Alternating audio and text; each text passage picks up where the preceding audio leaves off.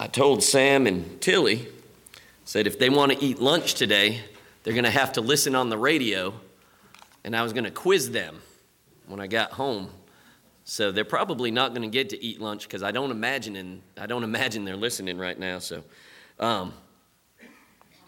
this is the part, Sam and Tilly, if you are listening, that you will be allowed to get your lunch on. Bluefish is the code word, Sam. Bluefish is the code word. All right.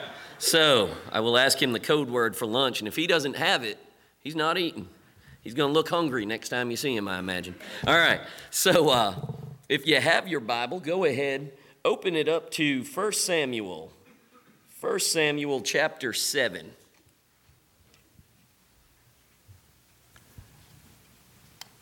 And as you're flipping there, I'm going to give you a little bit of the context of what has taken place and what we looked at last Sunday evening. So last Sunday, the Ark of the Covenant, the Ark of God, was lost in battle. It has been gone, and then we looked at what happened when the Ark of God was put into the same room with a statue of a false god, with Dagon, right? And Dagon was like this half-fish kind of looking idol. And Dagon falls over and gets busted. And they are worried that the Ark of God did it. And the next night falls over again and breaks even more. And then the people say, okay, we don't want this thing here, because then the people started getting boils and they started getting tumors and that kind of stuff.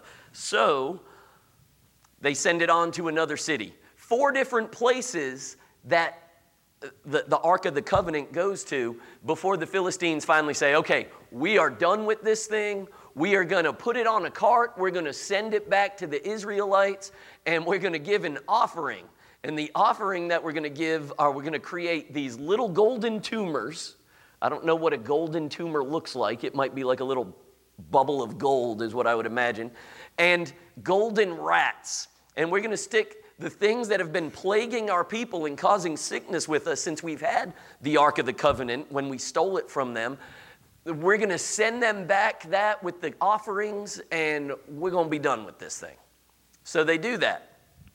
The Philistines at this point were a thorn in the side to the Israelites.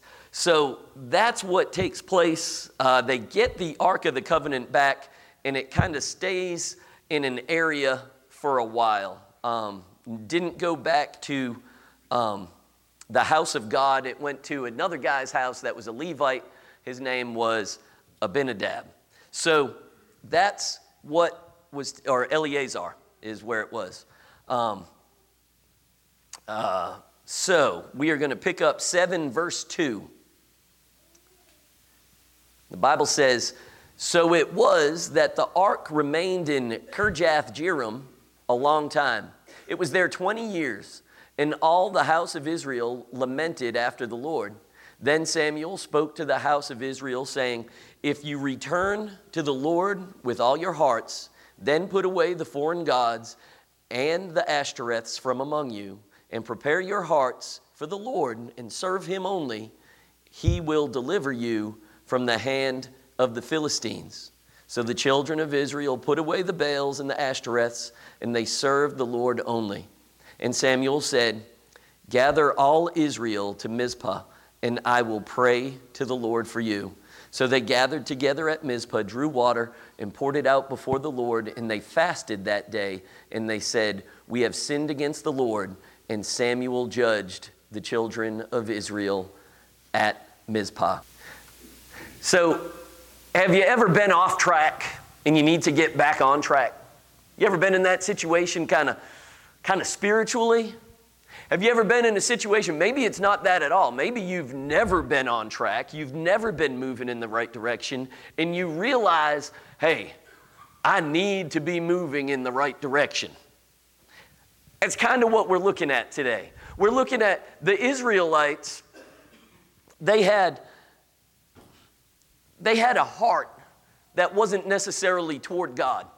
They were led astray. Last week we looked at Eli and his sons Hophni and Phinehas, and we saw how the people, the leadership, led the people astray. And the people had been led astray, not necessarily by fault of their own, but they were guilty in some of it.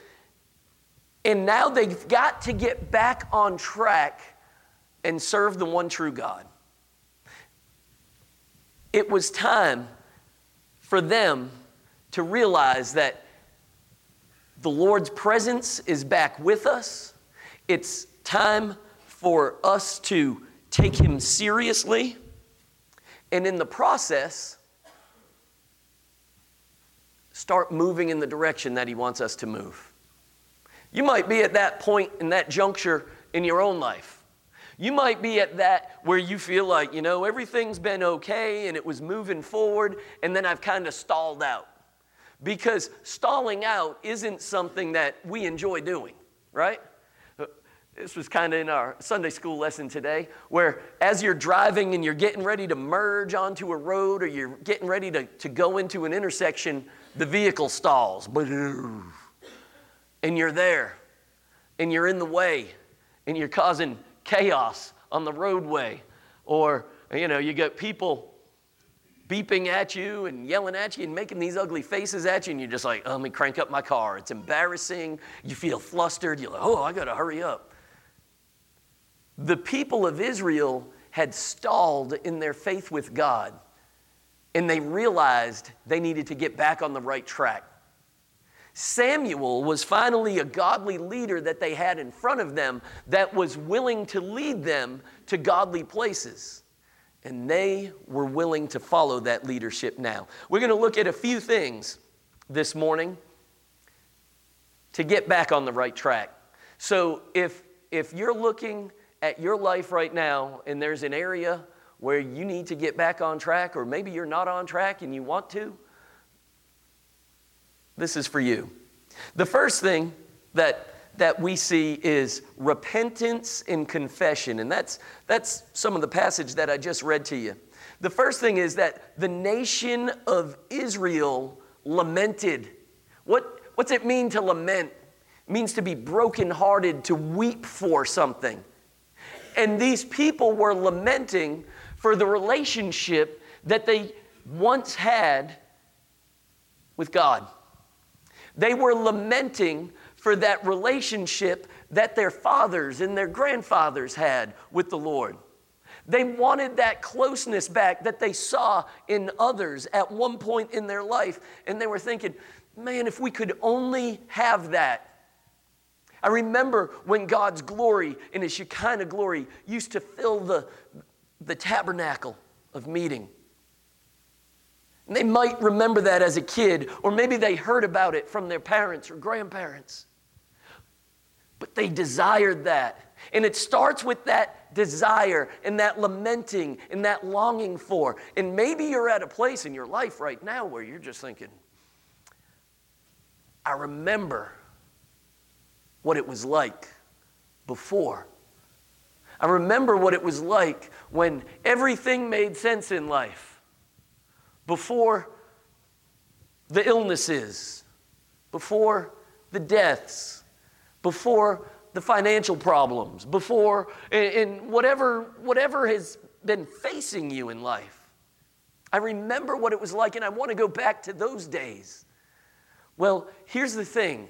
God has prepared something for you that can be better than those days, but it's going to require you to move forward with them. Right here we see the people have that longing, and that longing leads them to Samuel, who then tells them, return with all your heart. Have you ever done something with all your heart? A lot of times I think we do, but we're a pretty half-hearted nation. A lot of times. A lot of times we're half-hearted in a lot of the things we do. We act like we want to be all in, and we act like we want to be wholehearted with something. With all of our hearts, with all of our passion, with all of our desire, we're going to pursue something, and we're not going to let up, and we are going to be resilient no matter what obstacles come up. But I mean, if we're honest, we kind of go at it that way for a little bit. And when it seems too tough, we forget about how badly we wanted it, didn't we?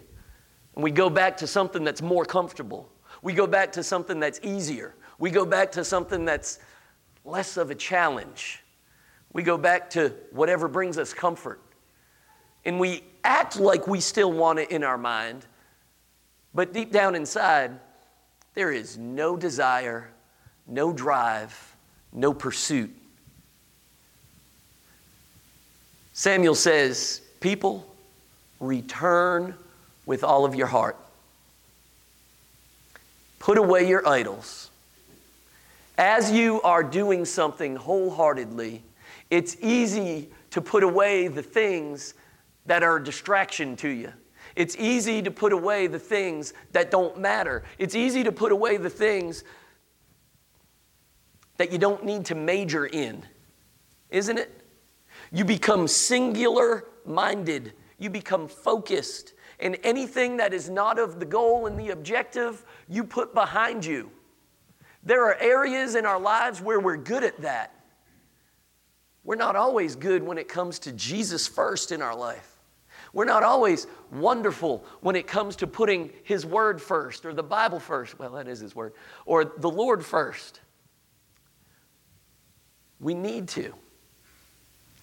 When we do, we have that focus and we put away the idols, the things that don't matter. I remember, part of my testimony, I was so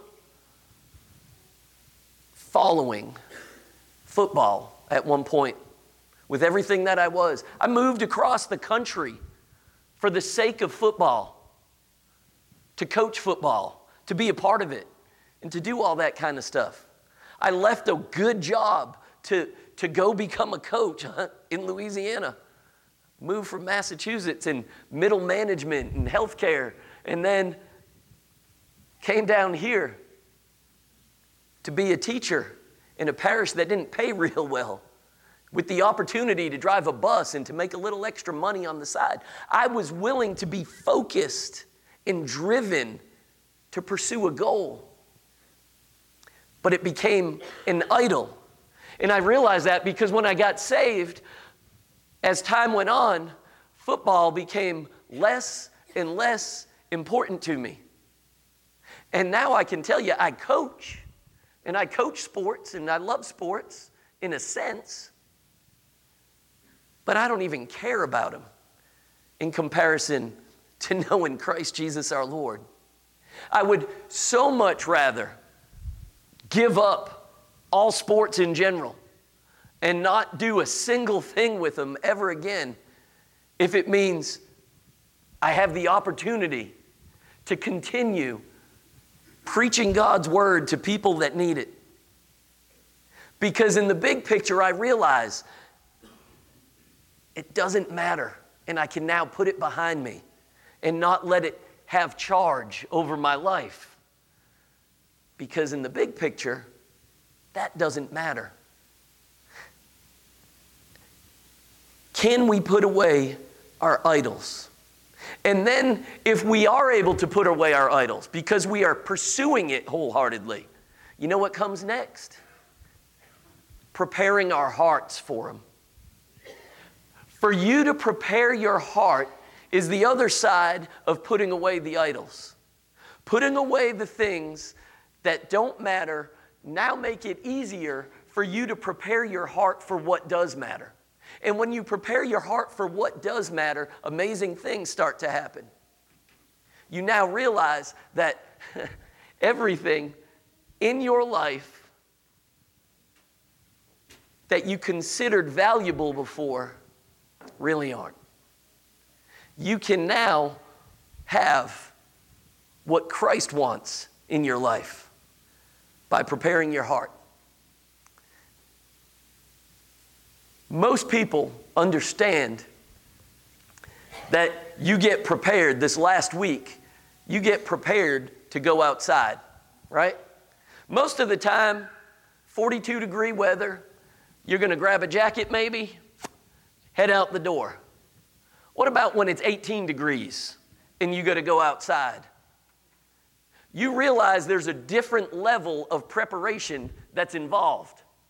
That preparation may mean an extra pair of socks. It may mean putting on the thermals or whatever. It may mean an extra layer up top. It may mean making sure the battery on your heated vest is ready to go so it doesn't die 5 minutes into turning it on. Amen? Right? Sorry. Speak from experience. That kind of stuff goes into preparation. Now, you will prepare for that. Do you prepare to spend time with God? Do you prepare your hearts to come to church on a Sunday morning?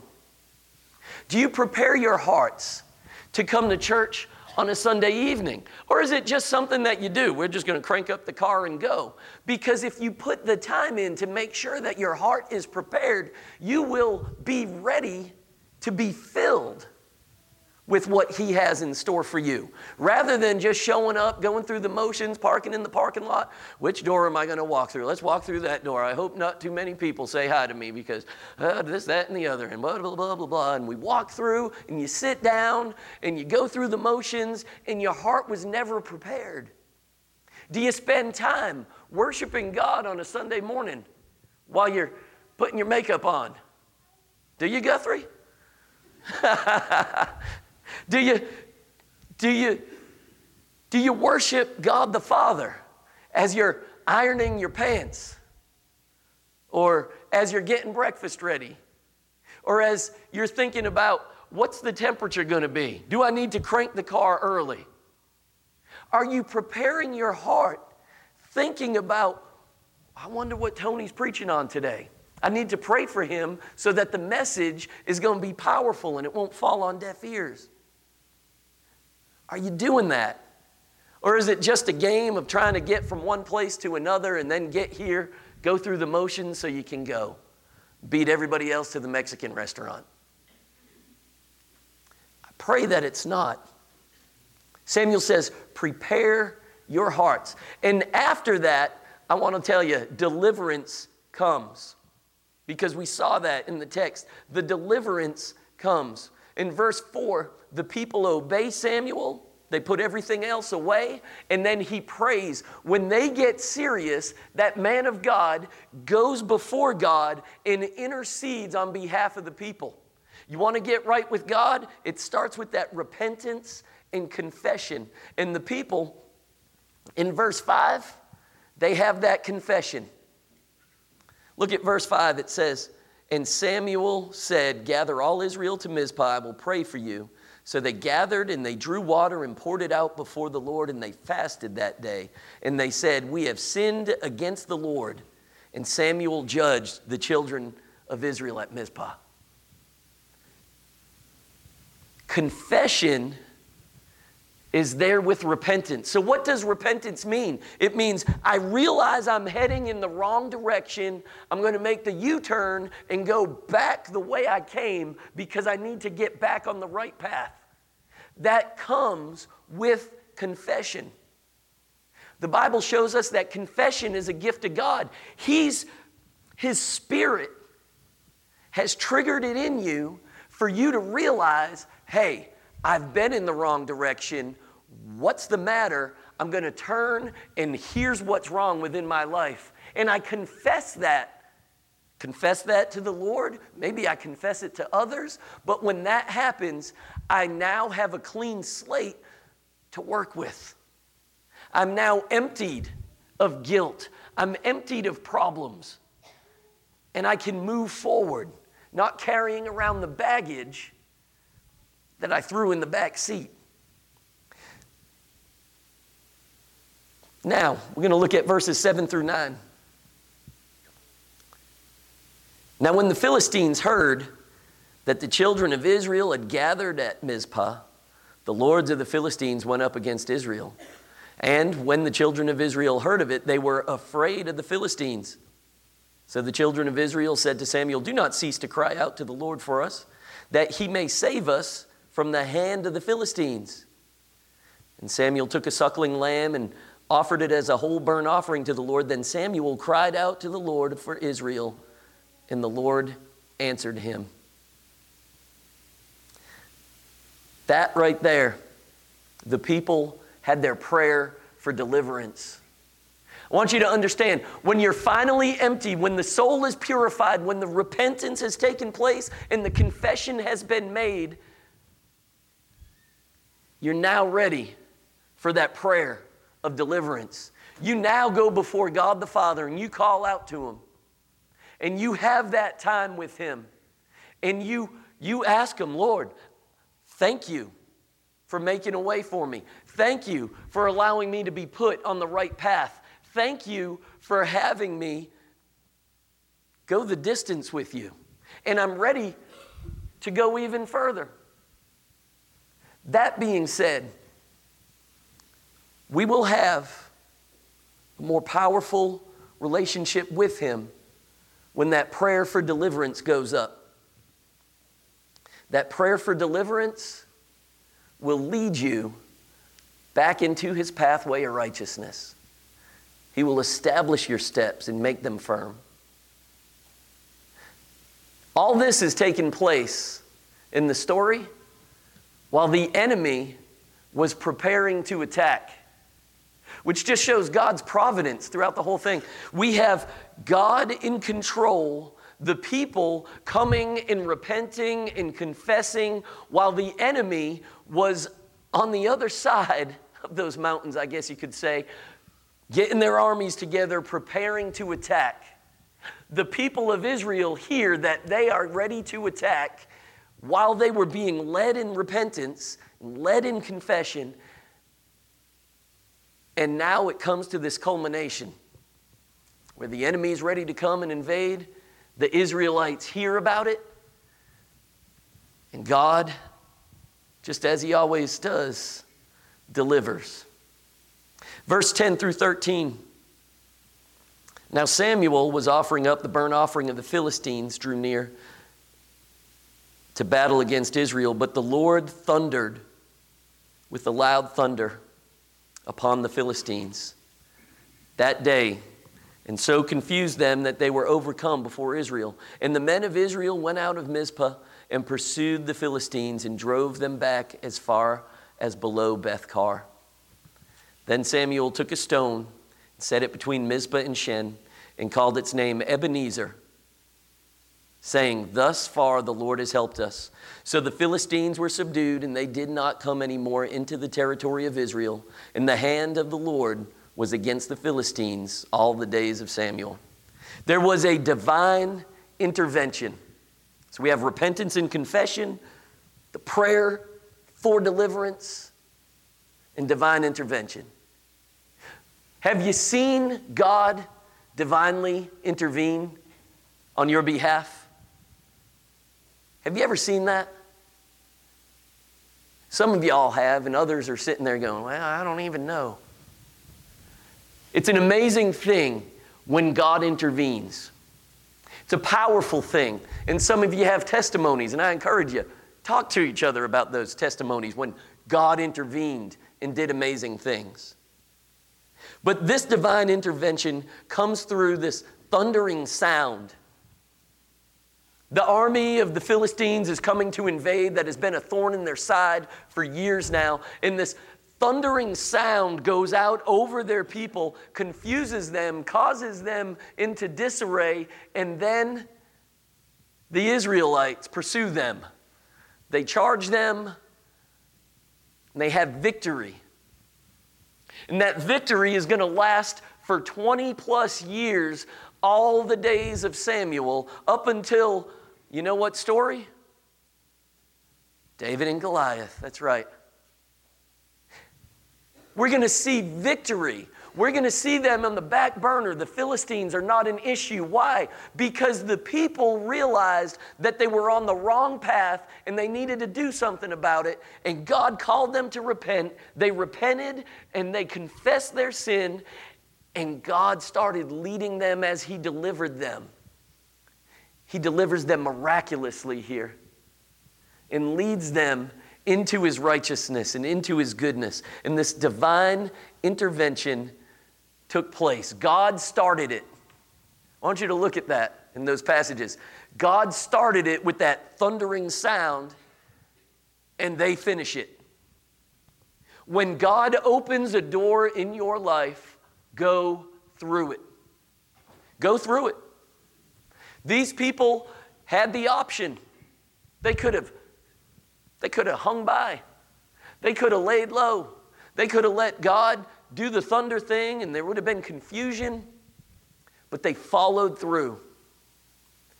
When God opens doors, action is required. You need to walk through them. When he provides a way, you need to step forward.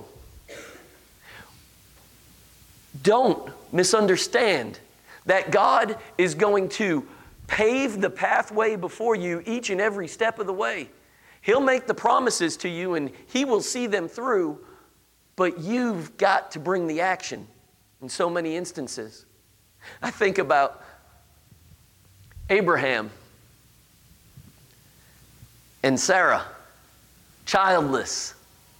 And the angel of the Lord shows up. And he tells them, you are going to have a child. And he's telling Abraham that, and Sarah's in the tent. And what does Sarah do? She's in the tent and she laughs because she doesn't believe. And the angel said, oh no, why'd you laugh? Why'd you laugh?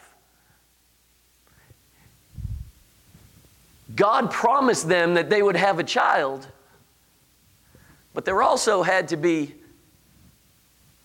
action that went along with it on Abraham's part and Sarah's part. Don't forget that in life. God will make a way for you. He will prepare deliverance for you. When the door is open, you need to walk through it.